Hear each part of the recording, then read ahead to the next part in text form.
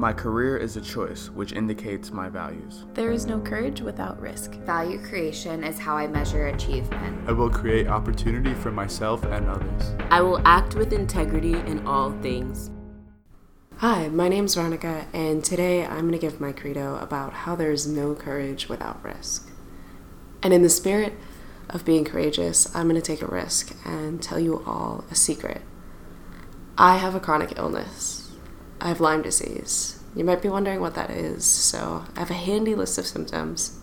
In the early stages, once the disease first enters your body, it can cause a rash, flu-like symptoms like fever, chills, fatigue, body aches, headaches, nausea, and vomiting. And then later on, after a few months to years, it can cause severe arthritis in a joint, neurological problems like inflammation of your brain or meningitis, temporary paralysis of your face, numbness, weakness in your limbs, impaired muscle movement, difficulty concentrating, difficulty remembering, sleep problems, mood swings.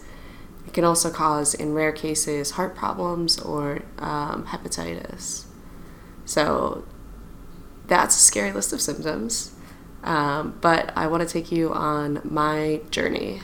I worked at a summer camp and got bit by at least 10 deer ticks and never did anything about it, never got a rash, wasn't concerned. And then a few months later, I started getting headaches all the time. I was exhausted. And that led up into my senior year of high school. And I started, having these terrible mood swings. I was so irritable all the time. I would get tingling in my joints.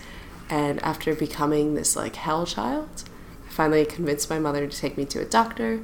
I tested positive for Lyme's. I got 2 weeks of antibiotics and it was going great. And then one Sunday I was standing in church with my mom and started breaking out into a red rash and thought, oh shoot, God knows I'm gay. He's coming for me. But it turns out I'm just allergic to amoxicillin. So I went on another 2 weeks of antibiotics and then finished and felt great for a whole weekend.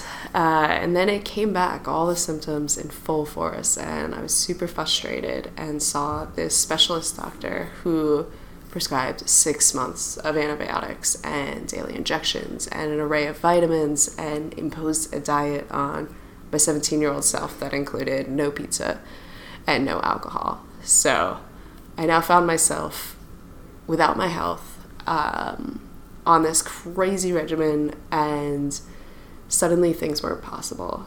I wasn't going to go to college anymore. I couldn't work. And all these things that I had built up my whole life to were no longer possible because of this. So I had the courage and I continued to take the treatments and I got better.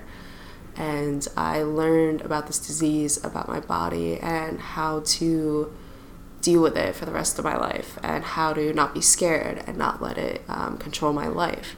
So even though I'm at high risk of contracting a terrible tick-borne illness, I still chose to go outside, to enjoy my life outdoors, and worked at that same summer camp for the next 2 years because I don't want to let something like that inhibit my life. Thank you.